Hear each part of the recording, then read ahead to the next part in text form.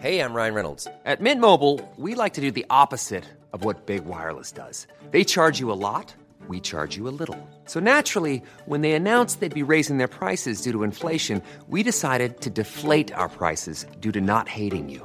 That's right. We're cutting the price of Mint Unlimited from $30 a month to just $15 a month. Give it a try at mintmobile.com/switch. $45 up front for 3 months plus taxes and fees. Promo rate for new customers for limited time. Unlimited more than 40 gigabytes per month. Slows full terms at mintmobile.com. Well, Mark, I've been with Ping for years, and they're an unbelievable company. They've helped me play my best, and they can do it for you too. All right, so what's so good about this new wedge you've been mucking around with? Because that's all I've been hearing about, these new wedges that are on the way. It's the Ping S159 wedge range. They're unbelievable. And there's a heap of different options too. Whether you're a player who prefers a versatile wedge, or you like to have a steep angle of attack into the ball, or perhaps you prefer a wedge that plays with low bounce. I know you like your bounce, Mark. So the Ping S159 range has a wedge for any kind of player? Spot on. And I'm not saying you're going to beat Tiger with the S159 wedges from Ping, but they're certainly going to help you play your best. Wow. So just book in with your local golf shop or professional to arrange a Ping club fitting. Never misses a chance to slip in a Tiger mention. Oh, absolutely. Good on you.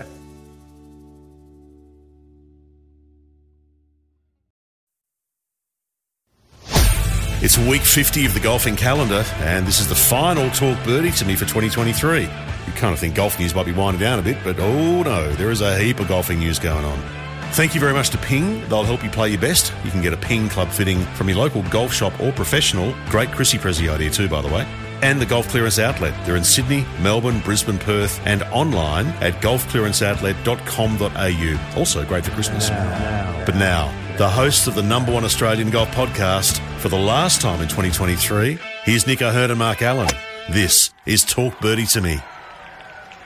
Okay, so it's our last episode of 2023. I'm at Australian Golf Headquarters. Nick O'Hearn is up at the mansion, just taking care of the moat. Apparently he's got an alligator problem up there, is what I've heard last, and the drawbridge isn't going down like it should. G'day, Nick. You are full of it. G'day, Mark. Good to chat as always, mate. Yeah, we're a cathedral, just messing around up there again. No, we're at our place near Cathedral, so there's a lot of grass to be mown. There's plenty to do. He downplays it, doesn't he? Yeah, he does downplay it. Downplays it, jeez. Have you got permission to mow that grass? Because we know some councils it makes it very, very difficult. Yes, certainly have permission. There's plenty of it. You're talking like Nick mows the grass. I think he's got people to mow the grass. Yeah, I reckon that might be. Be accurate.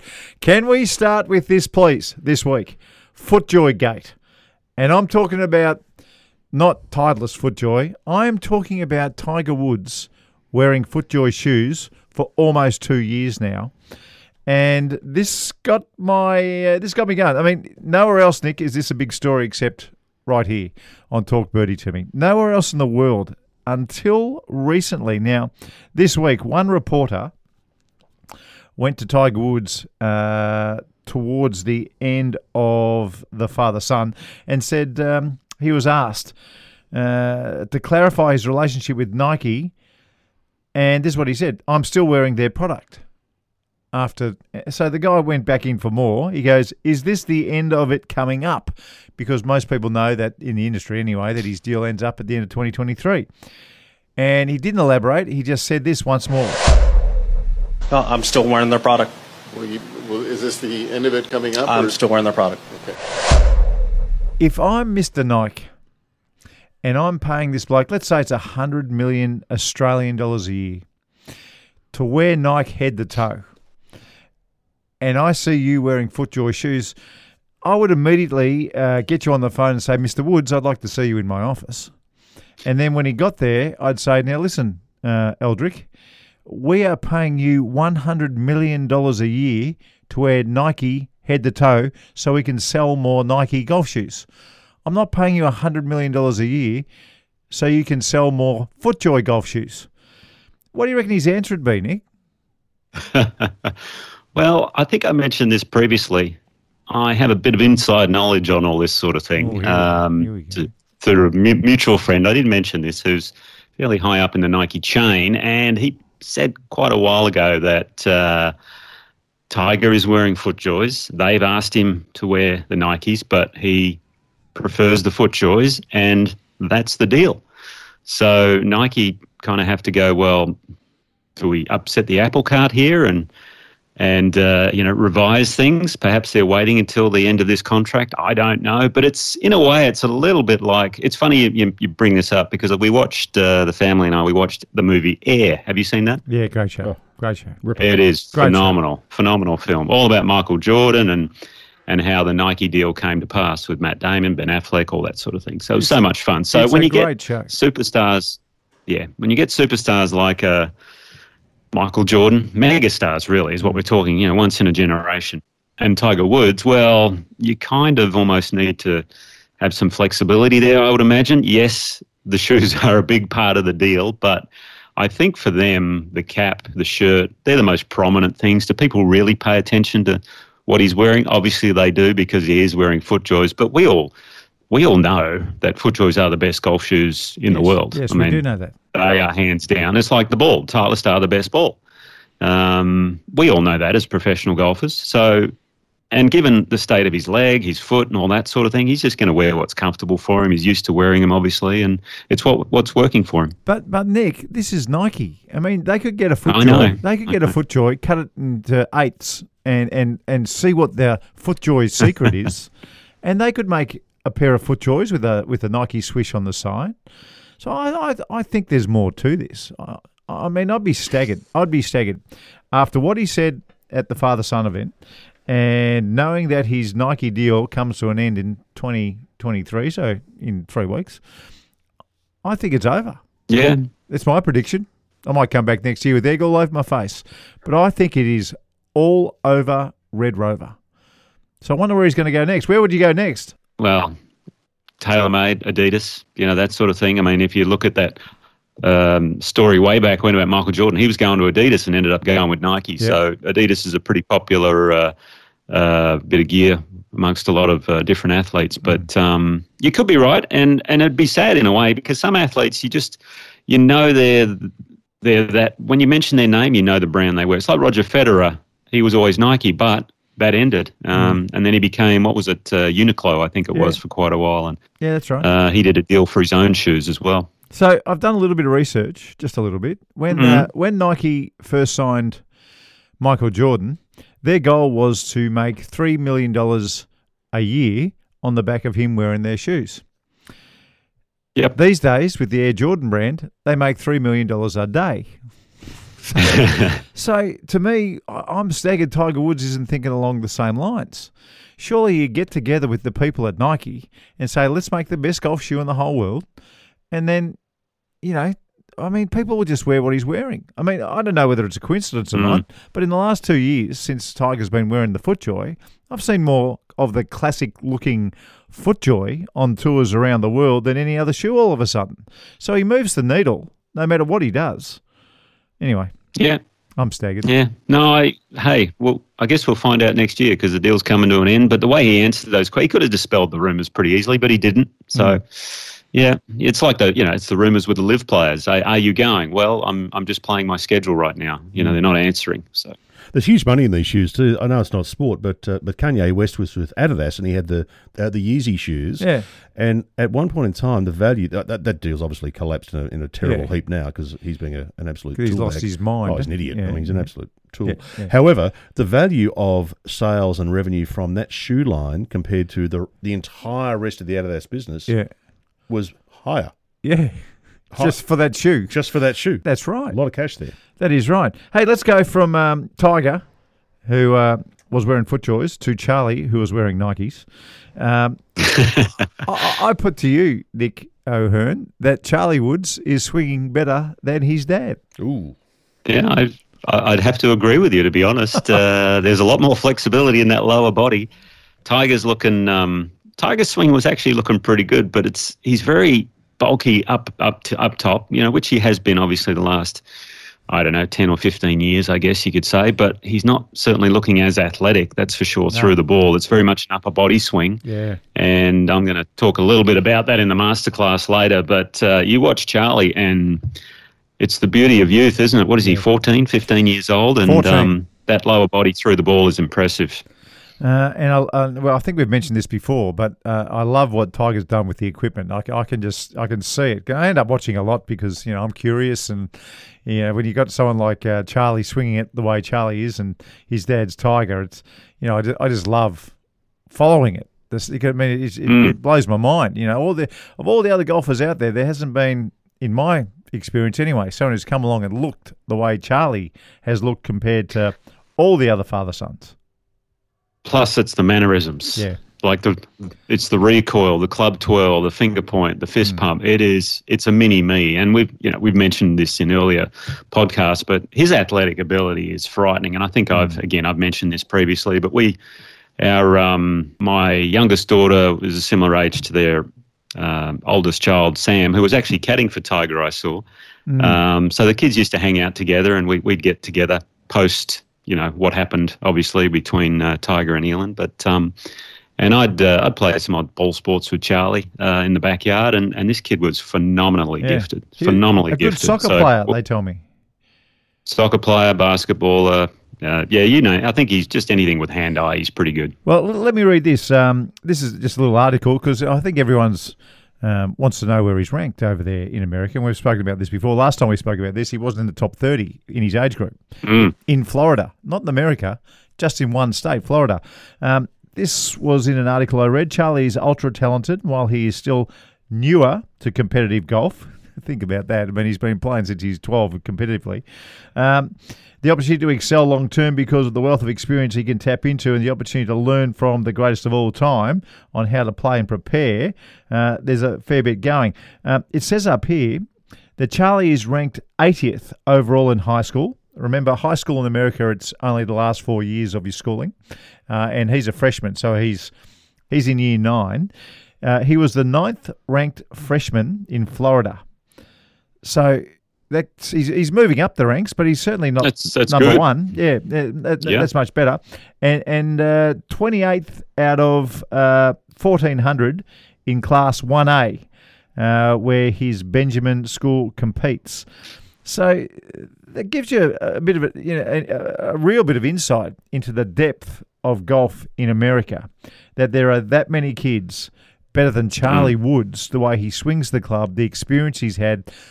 The fact that his dad's the best player we've ever seen, ever, in my lifetime anyway. I kind of caught the end of Jack, but I've never seen anything like Tiger in any sport. Yeah. Except maybe Djokovic. And I think at that age, really, he's 14 years old.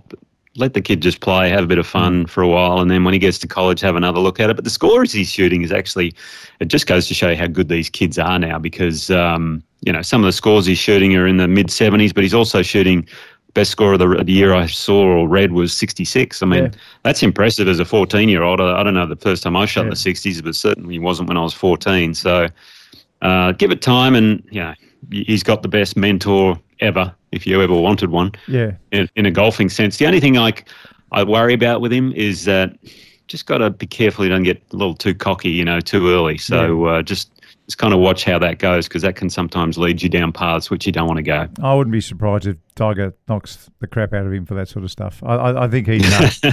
I think he'd know. Hey, just on kids and why in America they're so good. One, they're playing tournaments when they're about 8 years old. Two, and this is just an example from my tech team at Texas Tech. Everybody on scholarship at Texas Tech lived on a golf course when they were a kid. Everybody. Mm-hmm. Some of the walk-ons and some of the players who came through didn't, but everybody who had a scholarship in the late 80s at my college lived on a golf course. And Nick, you would have seen that firsthand. You've seen what country club life is like for girls and boys who play golf. I mean, they go to school and they just turn up in the driving range, don't they? Yeah, well, Tiger lived next to the range where we were in Arworth, and I think a lot of the accessibility over there is incredible. There's so many gated communities they have, especially in Florida, but throughout the country where you just grow up on a golf course and it's awesome. We don't, you can do that a little bit here in Australia, but not as much as America. And just through sheer numbers, I mean, what do they have? 10 to 15 times the population of what we have here in Australia. So through sheer numbers, you're just going to get some phenomenal little talented kids. And our biggest strength here in Australia was the coaching programs where we taught, we were very technique based, I think, and had really good fundamentals. And over there, they've learnt that, okay, I think we need to go down that path as well. So they're getting the best of both worlds now. Sheer numbers plus the coaching has improved so much through looking at models elsewhere in the world, like here in Australia. It's time to talk about LIV and the PGA Tour. This won't go away for quite a while, but a lot of people asking questions why other players haven't been announced as yet. Greg Norman keeps on saying that more are going to be coming over. One of the reasons, Nick, that John Rahm was happy to go early is because he won the Masters last year, and he's got 4 more years of lining up straight into the majors, and also his world ranking. But some of the other players who are rumoured to come across to LIV, they haven't won a major. They're very big-time players, but they haven't won a major. What do you reckon they'd be doing before the very first tournament in Mexico for LIV? What do you think they're going? I mean, if they've got an eye on LIV and an eye on their bank balance, what would be the most important thing for them to do first before coming across to LIV?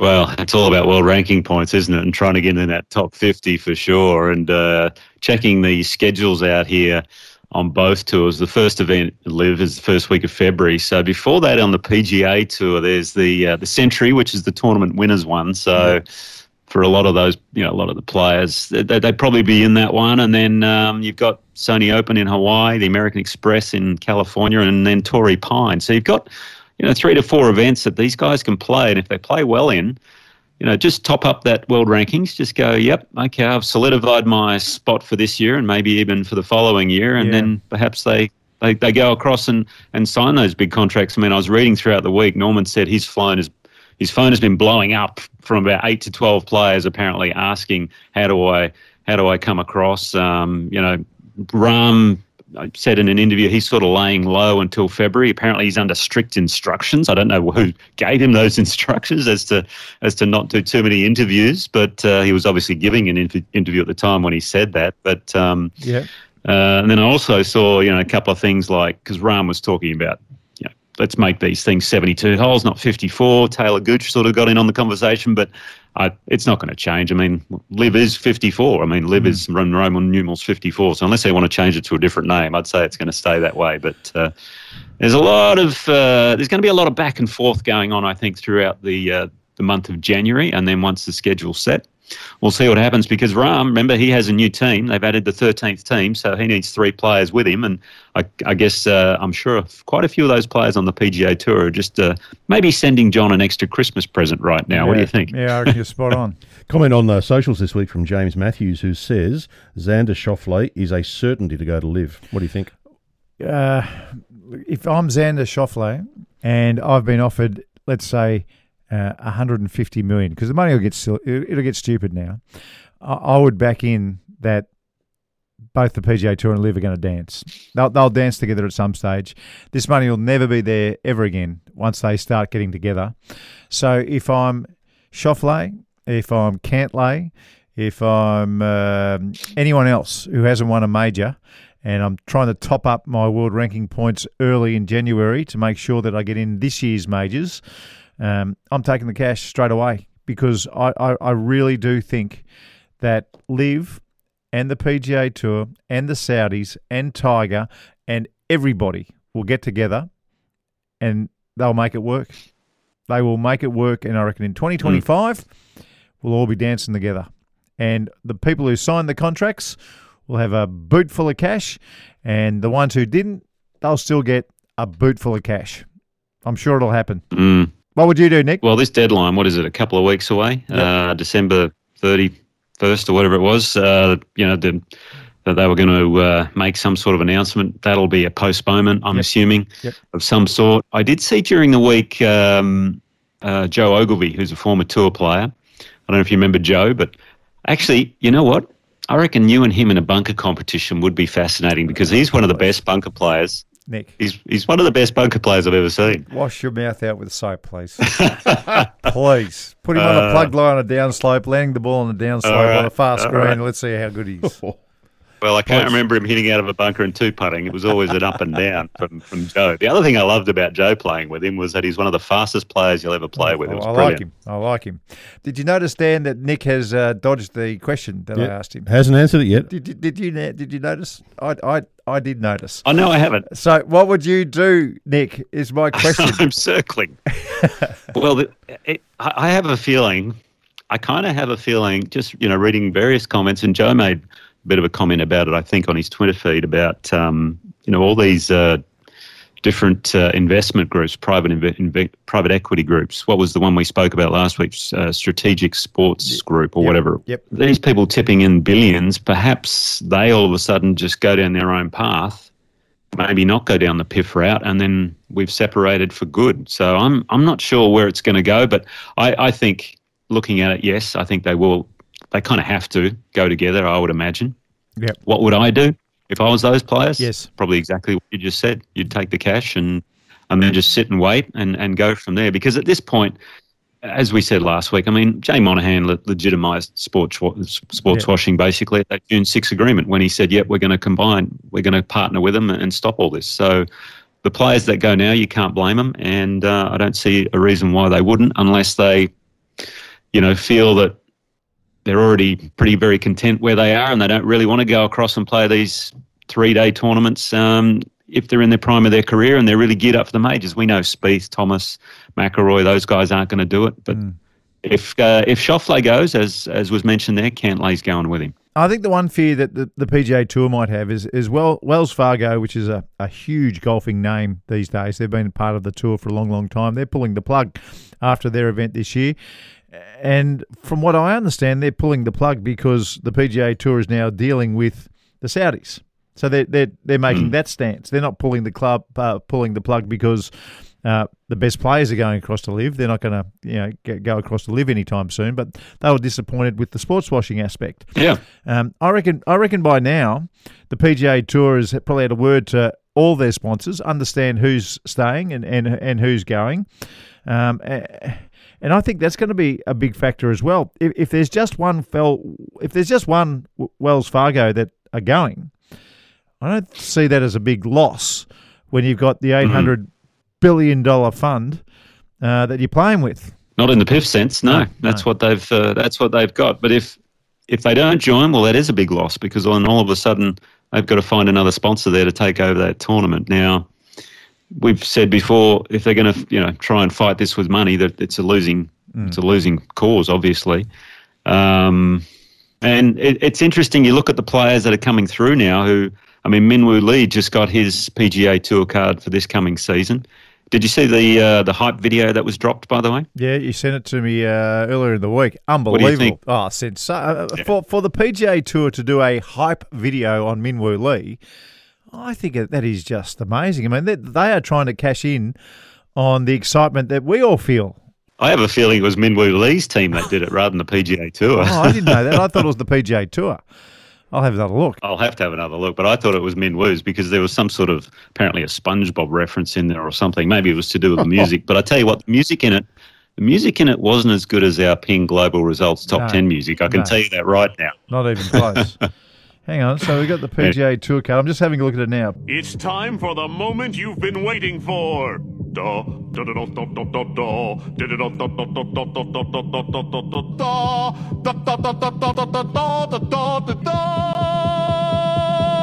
Preparing the PGA Tour card. When you speak, here we go.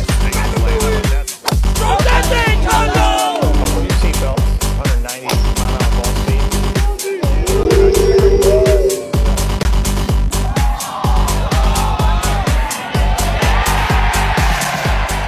His team are very good. Not quite as good as our team here, but they're very, very good. Hey, guys, back on the LIV just for a sec.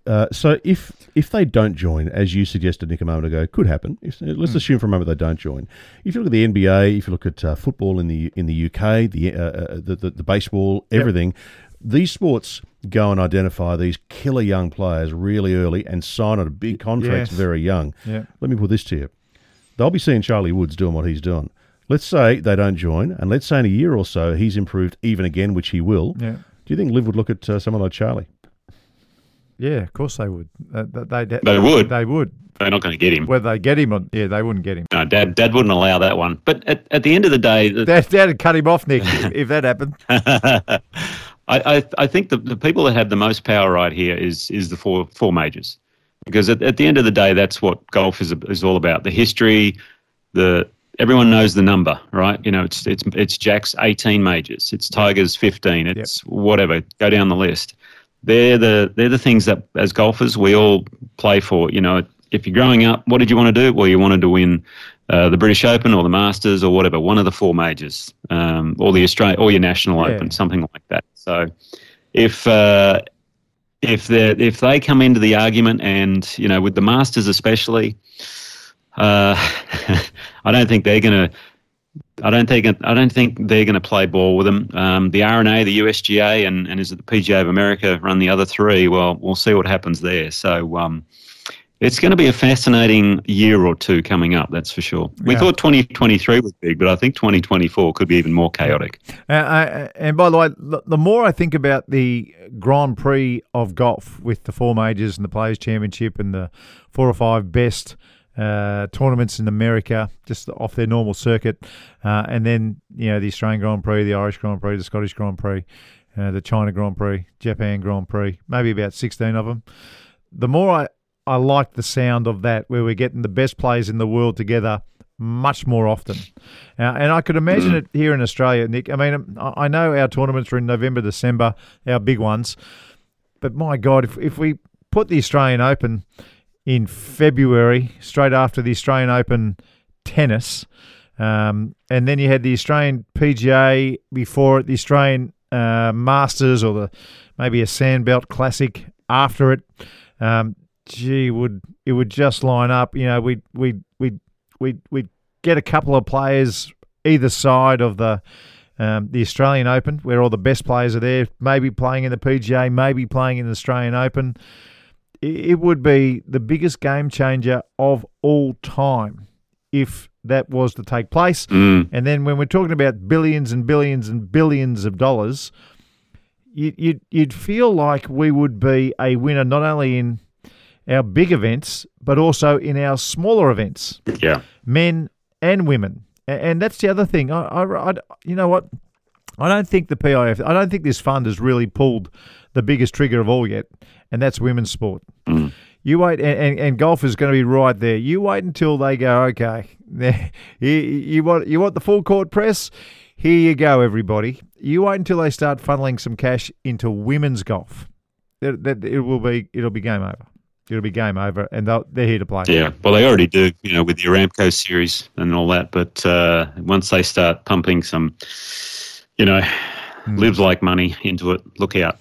Hey, I'm all aboard your bifurcation too. I know you sent me a little picture of the Titleist 975D, the old bore-through that Tiger used to have an X100 push through an inch, and then Aaron Baddeley copied him completely when he was a 19-year-old as an amateur and won the Aussie Open. He had exactly the same driver. But when the rollback comes in, and it's going to come in, the very next step is to go back to that size head. And I think that looks after pretty much everything.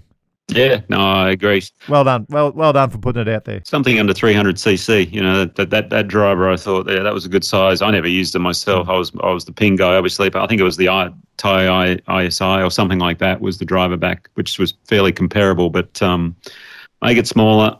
Yep. And then all of a sudden, guess what? And you think about it.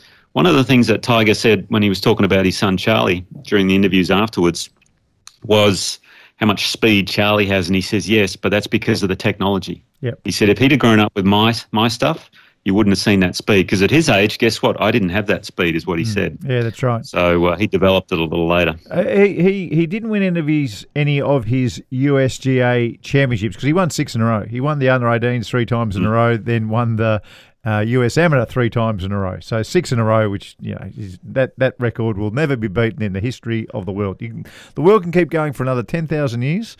No one will win 6 USGA events like that in a row. It just can't happen. Or match play too, Nick, which is of all people, the bloke who beat him twice. You should have been playing that year. You would have stopped the roll. But he was using a wooden club before that. So when he was 14, he was still using persimmon. I think he won the first USGA with the tiny little tailor-made one, the very first one that came out. Yeah. So even that tailor-made, I mean, you still had to swing easy with that because it was such a tiny little head. It was actually smaller than a persimmon head. Yeah, that was the burner, wasn't it? Yeah, remember? That's it. Did you have one of those? A little burner. Oh, well, yeah. No, I remember having a 13-degree spoon as well. Yeah, a tailor-made spoon. I had a spoon way back in the day. I had a spoon, but I used to look down at that tailor-made burner. It was too small, and like I said, my persimmon club was bigger, so I was happy to hang on to the persimmon one until finally, I think the first metal wood I ever used was that Top Flight thing that had a graphite face. And they were giving them out at the Masters one year. I thought, I'll give us a go. Oh, wow. And it just popped away. It was amazing. Get yourself a party pie and a cappuccino, and I'll see you on the 10th tee. Yeah. Almond flat white. Sounds good. Cheers.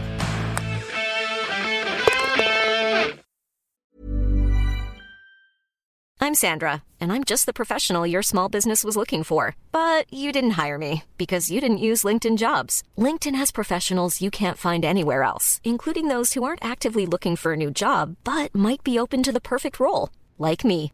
In a given month, over 70% of LinkedIn users don't visit other leading job sites. So if you're not looking on LinkedIn, you'll miss out on great candidates like Sandra. Start hiring professionals like a professional. Post your free job on linkedin.com/spoken today. Well, Mark, I've been with Ping for years, and they're an unbelievable company. They've helped me play my best, and they can do it for you too. All right, so what's so good about this new wedge you've been mucking around with? Because that's all I've been hearing about, these new wedges that are on the way. It's the Ping S159 wedge range. They're unbelievable. And there's a heap of different options too. Whether you're a player who prefers a versatile wedge, you like to have a steep angle of attack into the ball, or perhaps you prefer a wedge that plays with low bounce. I know you like your bounce, Mark. So the Ping S159 range has a wedge for any kind of player? Spot on. And I'm not saying you're going to beat Tiger with the S159 wedges from Ping, but they're certainly going to help you play your best. Wow. So just book in with your local golf shop or professional to a range of Ping club fitting. Never misses a chance to slip in a Tiger mention. Oh, absolutely. Good on you.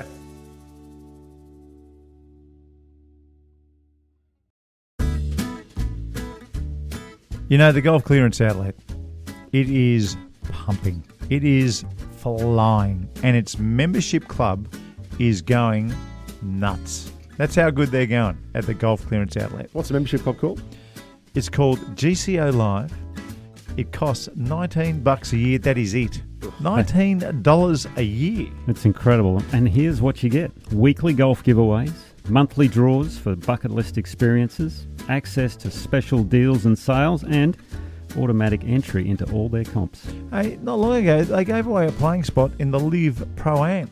And Sam, he actually played with DJ. And this month, they're giving away a trip for two to Mission Hills Golf Club. Flights and accommodation all included. $19 a year. What an offer. Join GCO Live now at golfclearanceoutlet.com.au. Like the podcast? Oh, maybe tell a friend. Drop them a text or share it on your socials. This is Talk Birdie to Me with Nick O'Hearn and Mark Allen. So I finished golf yesterday, Nick. I played during the week. And the bloke I'm playing with, his name is Gareth, and his wife Joanna played with us as well. Gareth tells me to have this drink, all right? Because I love golf club drinks. They're very different than anywhere else, all right? Oh, yeah. There are some people who have ginger beer and milk at my club. What? Ginger beer and milk. That's ridiculous. We used to have Coke and milk back in the day. That was the brown cow. I don't know if you know that one. No. I've had a brown cow, but it's very alcoholic and not bad after a big night. The brown cow I know. Okay. But anyway, this bloke goes, do you want to, he goes, I'm thinking, what do I want to drink? And, I'm thinking, what is it, the lemon, lime and bitters or soda and bitters or whatever it is. He goes, have a grapefruit juice and tonic. Okay, right. I'll give this a go. Okay. I'm now hooked. I am now really? 100% hooked. It's like having a fruit tingle, a drink, and there's no sugar in it. It must just it's very acidic. I think tonic has a bit in it, doesn't it? I don't know. So does tonic have that in? Does tonic have sugar in it? Well, I don't know what it has in it, but I don't think it's that good for you. Although I had a G&T last night, so anyway, I'm on your train. I didn't have the grapefruit juice though. Is there a day you go without having the drink, Nick? Your G&Ts, wines. It's the festive season. You don't mess around, do you? Well, when Jeeves the butler brings the drinks to him all the time, that's what happens. Oh dear. I'm joking. Have you got some feedback for us, Dan? Oh, have we got feedback? Here we go.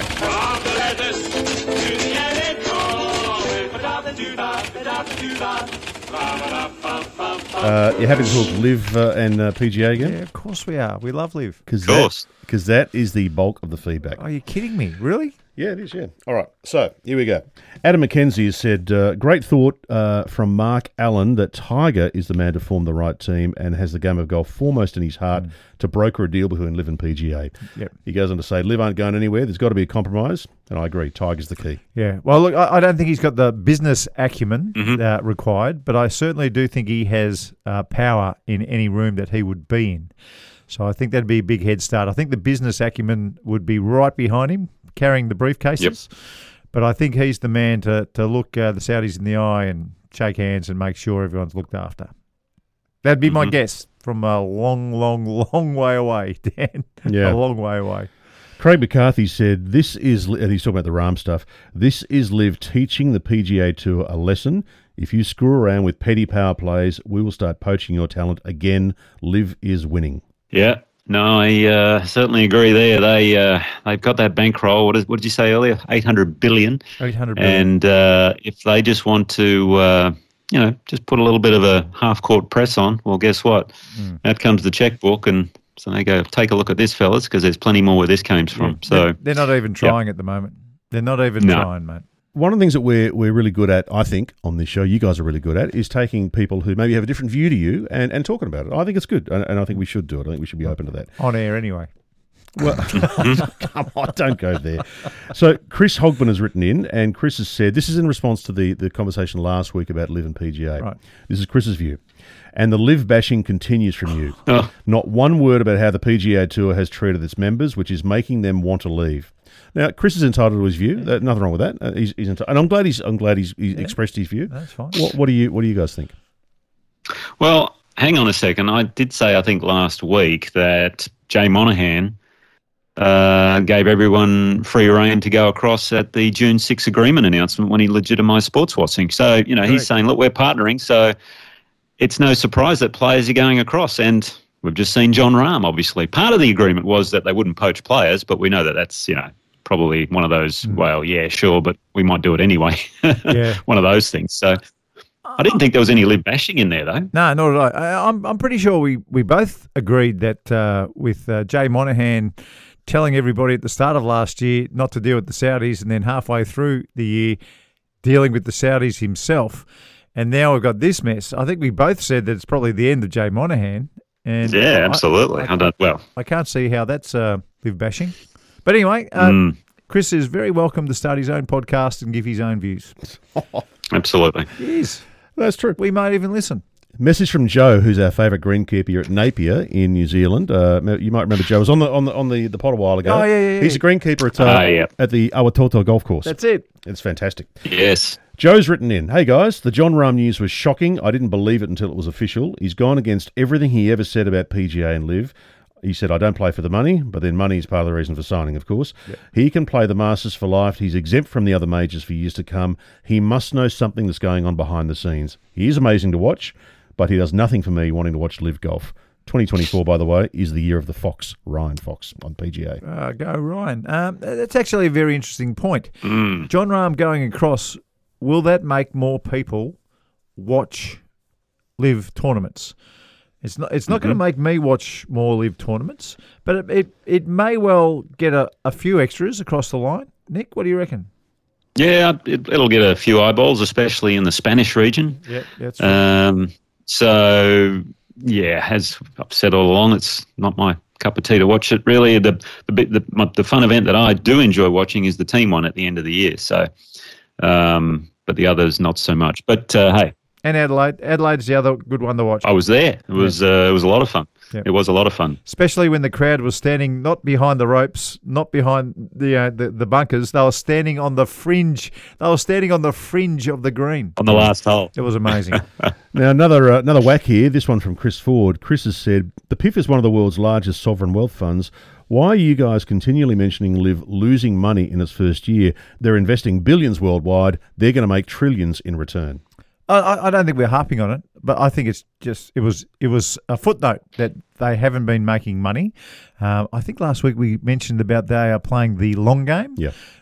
So if they keep going, I think they will eventually, because everyone will go across, and I think they will make money eventually. No, I think the long game is what you said. Yeah, for sure. And when you think about it, golf-wise, yeah, they are losing money each week that it goes along, but in the long term, because it's all about this neon city and creating the all the businesses and everyone to come in on top of that, well then the long game it is, and I'm sure they will eventually probably make some money, and if they don't, well, they've still got, $5 billion coming out of the ground each day. That's right, $5 billion every day, and 200 years worth of oil to drag out of the ground. That's a lot there. I think they're going okay. They're doing all right. We could spend the next 20 minutes talking about LIV PGA feedback. We won't, but I'll finish on this one because this is an interesting one that I'd like your view on. Yep.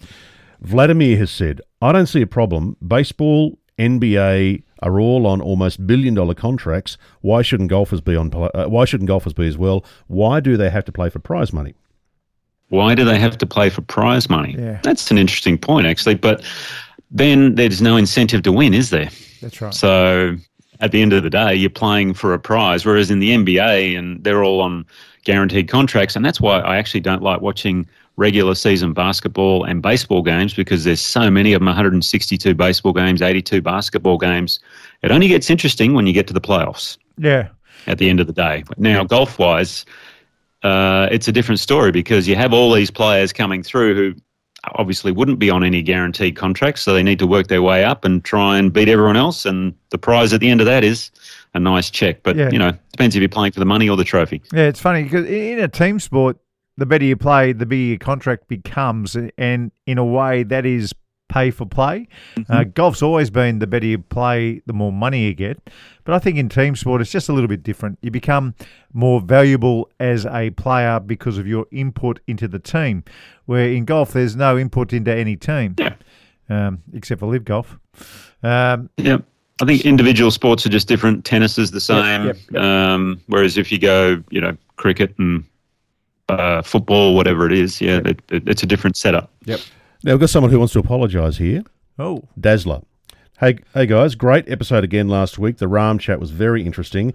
Nick, I want to apologise for giving Marco credit for suggesting the smaller driver head for the pros. Yes, thank you. Much deserved there. Thank you. I was looking for that bit of feedback. That's why I started with it this week. It gave you full credit. Well done.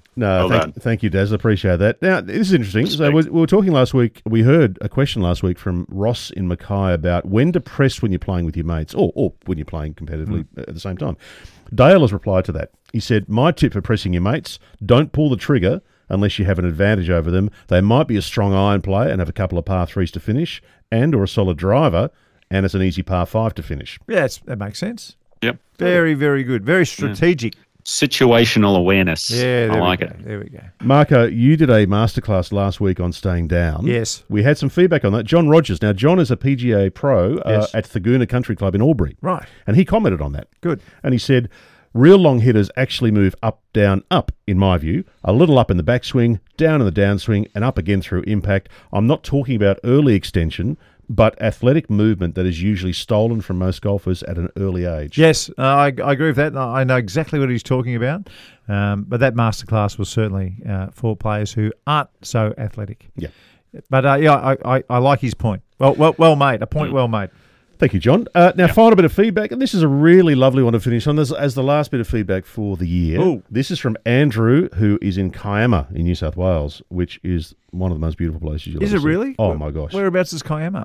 On the coast? Yes, it is. It's about an hour south of Wollongong. Oh, nice. Which, as you know, is God's own country. Yes, that's where you're from, Dan. But Kiama is stunning.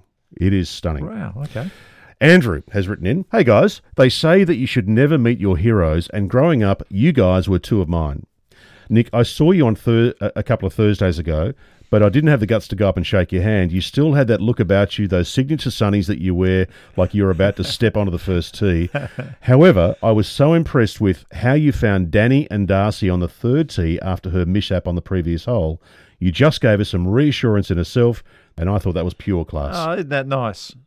Oh, very nice. Thank you, Andrew. Yeah, it's funny, Danny Vasquez and Darcy Boyd, they just got married recently too, so shout out to them. Danny was playing the Australian Open there at the Australian, and Darcy was doing the fiance thing at the time. That's caddying, so well done. But she's got a lot of talent, Danny, too, and had a bit of a tough start, so just wanted to say a couple of words. Anyway, very nice of you, Andrew. Thank you. Beautiful. Well, let's keep moving.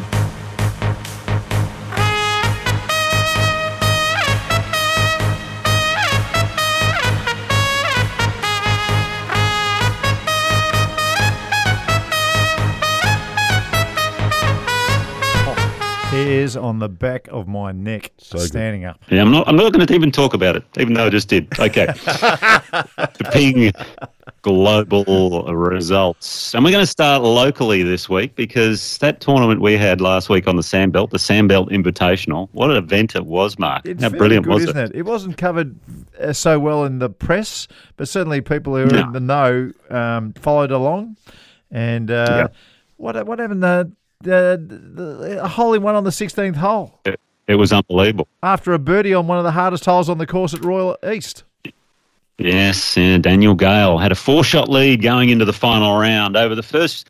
So here's the courses, by the way, and you're just going to drool at this if you're overseas listening to our podcast. If you're a local, well, you can get to play them. But the Victoria Golf Club round 1, Yarra Yarra round 2, Peninsula Kingswood round 3, and then Royal Melbourne, the East Course for round 4. So Daniel Gale played some beautiful golf, had a 4-shot lead, but basically had given it all away and found himself, I think, 2 back with 4 holes to go against Matt Griffin, who played a really nice final round of golf. He ended up, do you know the 15th hole at the East? Yeah, I love the East Golf Course. Yeah, love it. Yep. So he's driven it through the green, hit it over the green on the par 4. Yeah. Got up and down for the birdie. Oh, that's impossible. Walk across the road. I know. Walk across the road to the 16th, which was famously called by Tom Watson the best par 3 on the property. And they weren't even playing it that year in the composite. And he steps up there and makes a hole in 1. Thank you very much. I think that was his first in competition too as a pro. Unbelievable, wasn't it? And then he parred the last 2 holes, rolled a nice 4-5 footer in for the 1-shot win over Matty Griffin. So spectacular finish there by Daniel Gale. On the women's pro side, Robin Choi had a 1-shot win over American Heather Lynn. The amateur from the women's section was won by Jazzy Roberts, who we've actually seen on some of our WPS events here in Australia. Fine young player. She had a 5-shot win over Emma Hammett, who's off a +5 herself. So pretty impressive. Jazzy actually finished tied 7th in the overall tournament too, so incredible there. Men's amateur, Phoenix Campbell, had a 3-shot win over Quinn Croker. So a great result for Phoenix, and he finished tied 5th in the overall tournament as well. So well done to Mike Clayton and Jeff Ogilvie and his foundation for the golf tournament. They did an outstanding job. I was out there actually caddying for Jordan Zunick at Peninsula Kingswood on one of the days just to keep an eye on what he was doing, and I tell you, they ran it very, very nicely. It was a well-run tournament. Can I ask you a question, please, Nick? If Victoria, because we know we've got in Adelaide, we've got the big LIV event, which is a nice balance. In Queensland, we have the Australian PGA. Sydney seems to have a hold of the Australian Open. It gets it most years. If Melbourne was to get a tournament back, a big-time tournament, would you prefer the Australian Masters to make a comeback, or would you prefer a Sandbelt Classic-style tournament to come back? Which way would you go? I was a member at Huntingdale for 30 years, so it's very close, but I think I'd rather the Australian Masters. But the idea of showcasing the Sandbelt every year to the rest of the world is very appealing. Yeah. Well, why can't we have both? I mean, that'd be nice. Okay. If you had to choose one, I mean, the Masters has the history there. Remember the Golden Jackets? That's a lot of fun. But yeah, the Sandbelt, I mean, all these golf courses are incredible. I actually played Vic the other day too in an event for charity. Yeah. Friends of mine, Mark and Ann Roberts, had put on. Yeah. You know what it's called? Range on the Range. Range on the Range. I like it. Yes. We played a beautiful 18 holes in the morning. In the afternoon at dinner, you drank plenty of Grange. So it was a lot of fun. Hey, I've got an idea for the tournament in Melbourne. Okay. And the art of compromise is very important in this world, particularly with the low tolerance that we see all over the place. How about, don't worry about the Australian Masters or the Sandbelt Classic, how about we have the Sandbelt Masters? Oh, there you go. Boom. Okay. Combine it into one. Both concepts. We get the yellow jacket come back, we get the big trophy come back, but it's the Sandbelt Masters.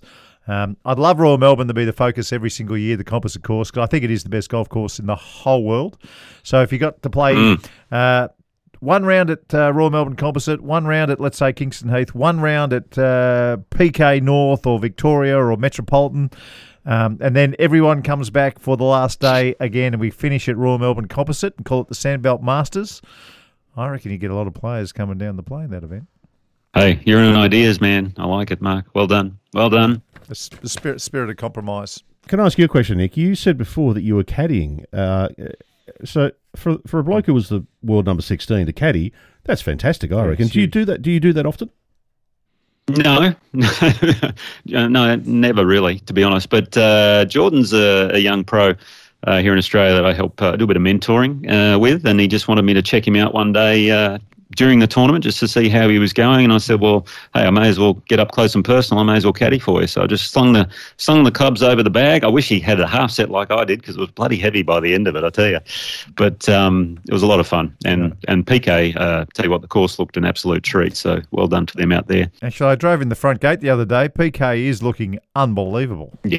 Wow. Yeah, the greens are just like carpets, so just unbelievable, as you said. Now, back to the Ping Global results. On the PGA Tour, yes, we had the PNC Championship, which was the parent-child event. Used to be the father-son, but since Anakin started playing, it's, they had to change it to parent-child, I guess. That was at the Ritz-Carlton in Orlando. Not a very great course. I've played the Ritz-Carlton, and it's typical Florida, a lot of lakes, all that sort of stuff. So it's not a very good course. Yeah, well, hey, it's good for the guests that stay at the Ritz-Carlton, I suppose. But Team Langer, Bernard and his son, had a two-shot win over Team Duval, David Duval and his son. And obviously we've mentioned Tiger and Charlie. They finished tied for fifth. Charlie drove it over a 320-yard par four at one stage. That was unbelievable, the speed he's creating. So pretty impressive.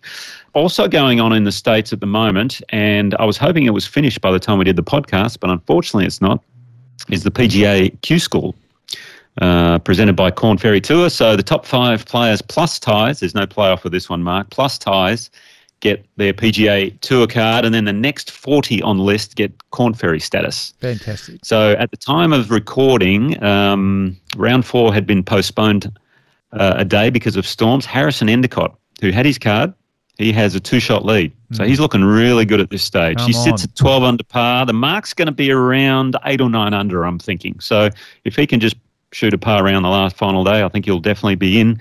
We've also got a few other Aussies playing. Tom Power Horan, he's at 2 under at the moment, so he's going to need like a 6 under round, I'd say. He did shoot 6 under in his third round, so he started to get it going. John Lyris is 1 over. Dave Micheluzzi's over there as well at 5 over. He actually did some press and said, well, I may as well come over. I've already got my DP World card. Why don't I give this a go as well? So all the best to those guys over there at the Q School at TPC Sawgrass on the Valley course, not the stadium course, so a little different. On the DP World Tour, they're in Mauritius this week. Ping's Louis Oosthuizen had a 2-shot win over Laurie Cantor.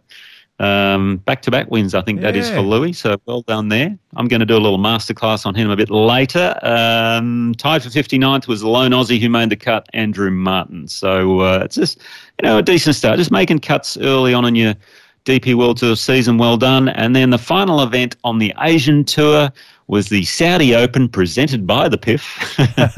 It's the final tournament. And how much money do you think the Asian Tour plays for in a season, Mark? I'll just give you a bit of a guess. $20 million.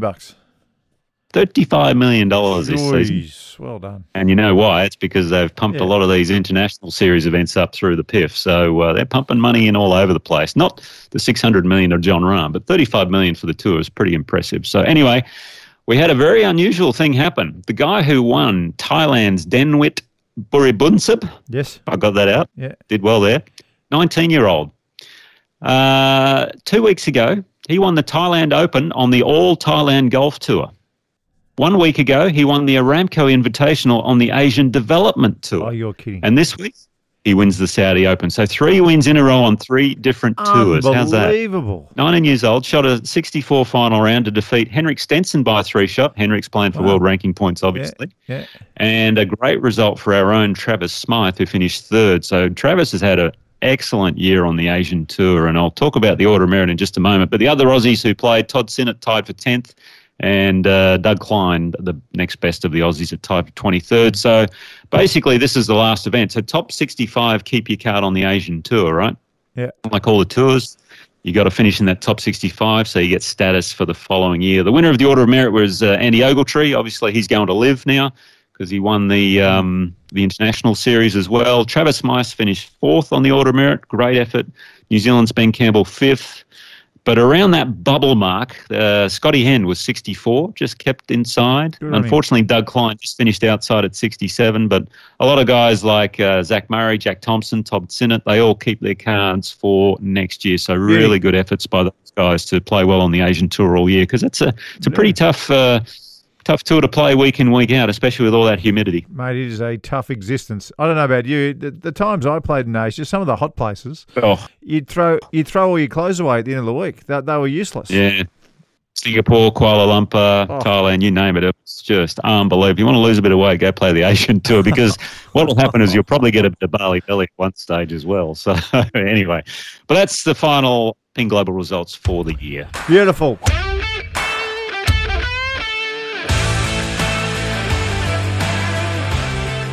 Last week you did your top 10 in the top 5, which is unusual, Nick. Turned into a top 10. I'm going to try and keep it at 5. And this time it is the best things that I have seen in golf in 2023. And would you believe Europe's Ryder Cup victory over the United States? I love it when they beat the United States. Did not make it in. They were really? 6th. Yeah, they were 6th. They were 6th. Number 5 best thing I've seen in golf in 2023 is Charlie Woods' swing. It is. He's swinging it better than his dad, easily. Not by a little bit, by a long, long way. He's only 14 years old. He's got very short clubs, which I highly recommend. If you've got a little kid who shows a little bit in golf, get him in the blades. He's got to be good though. Don't. If your kid's no good, don't get him blades. But if your kid can hit the ball, get him into a set of blades very, very early, because you want to force him to find and search for that sweet spot. You don't want it easy. But Charlie Woods' swing, my God, it is as good as I've seen. This performance in the Solheim Cup of Segunda. What's her first name again, Nick? Segunda? Carlota Segunda. Thank you. Her efforts in the Solheim Cup in her home country were enormous. If you happen to be watching it, you know what I'm talking about.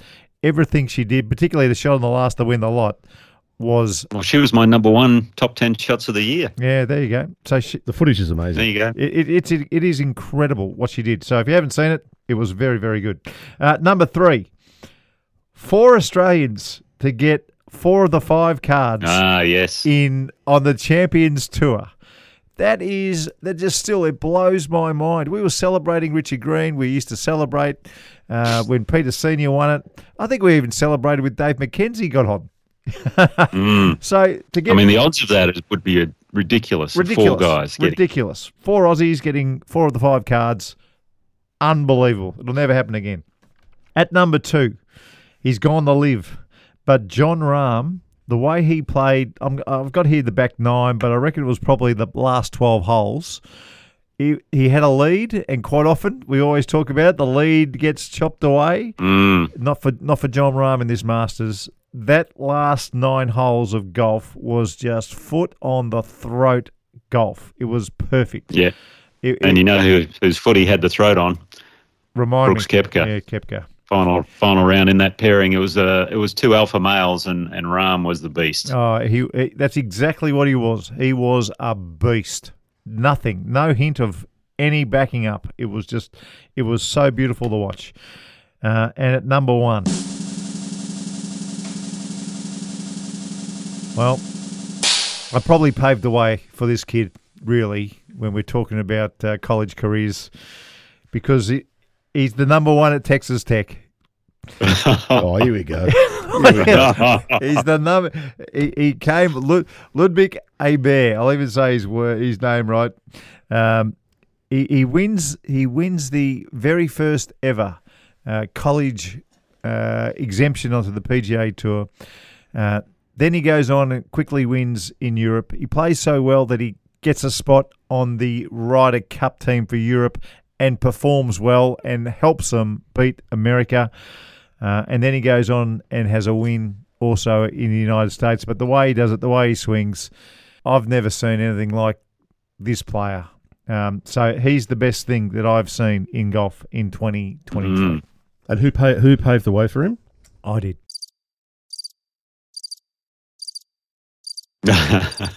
Yeah, well, obviously, Ludwig saw all those honour boards up there, that they have the honour roll of the best players at Texas Tech, and he saw somewhere in a corner... he broke a few of my records. Leading player out of bunkers, Mark Allen. That's the one I got to beat. That's the one I got to beat. He beat just a couple of my records along the way. I congratulate him. But gee whiz, the Texas. If you get offered a scholarship at Texas Tech these days, make sure you grab that sucker with both hands. But Ludwig, he was a breath of fresh air and so good for the game of golf and a future world number one, no doubt. No doubt about that. It's time for the very last masterclass of 2023.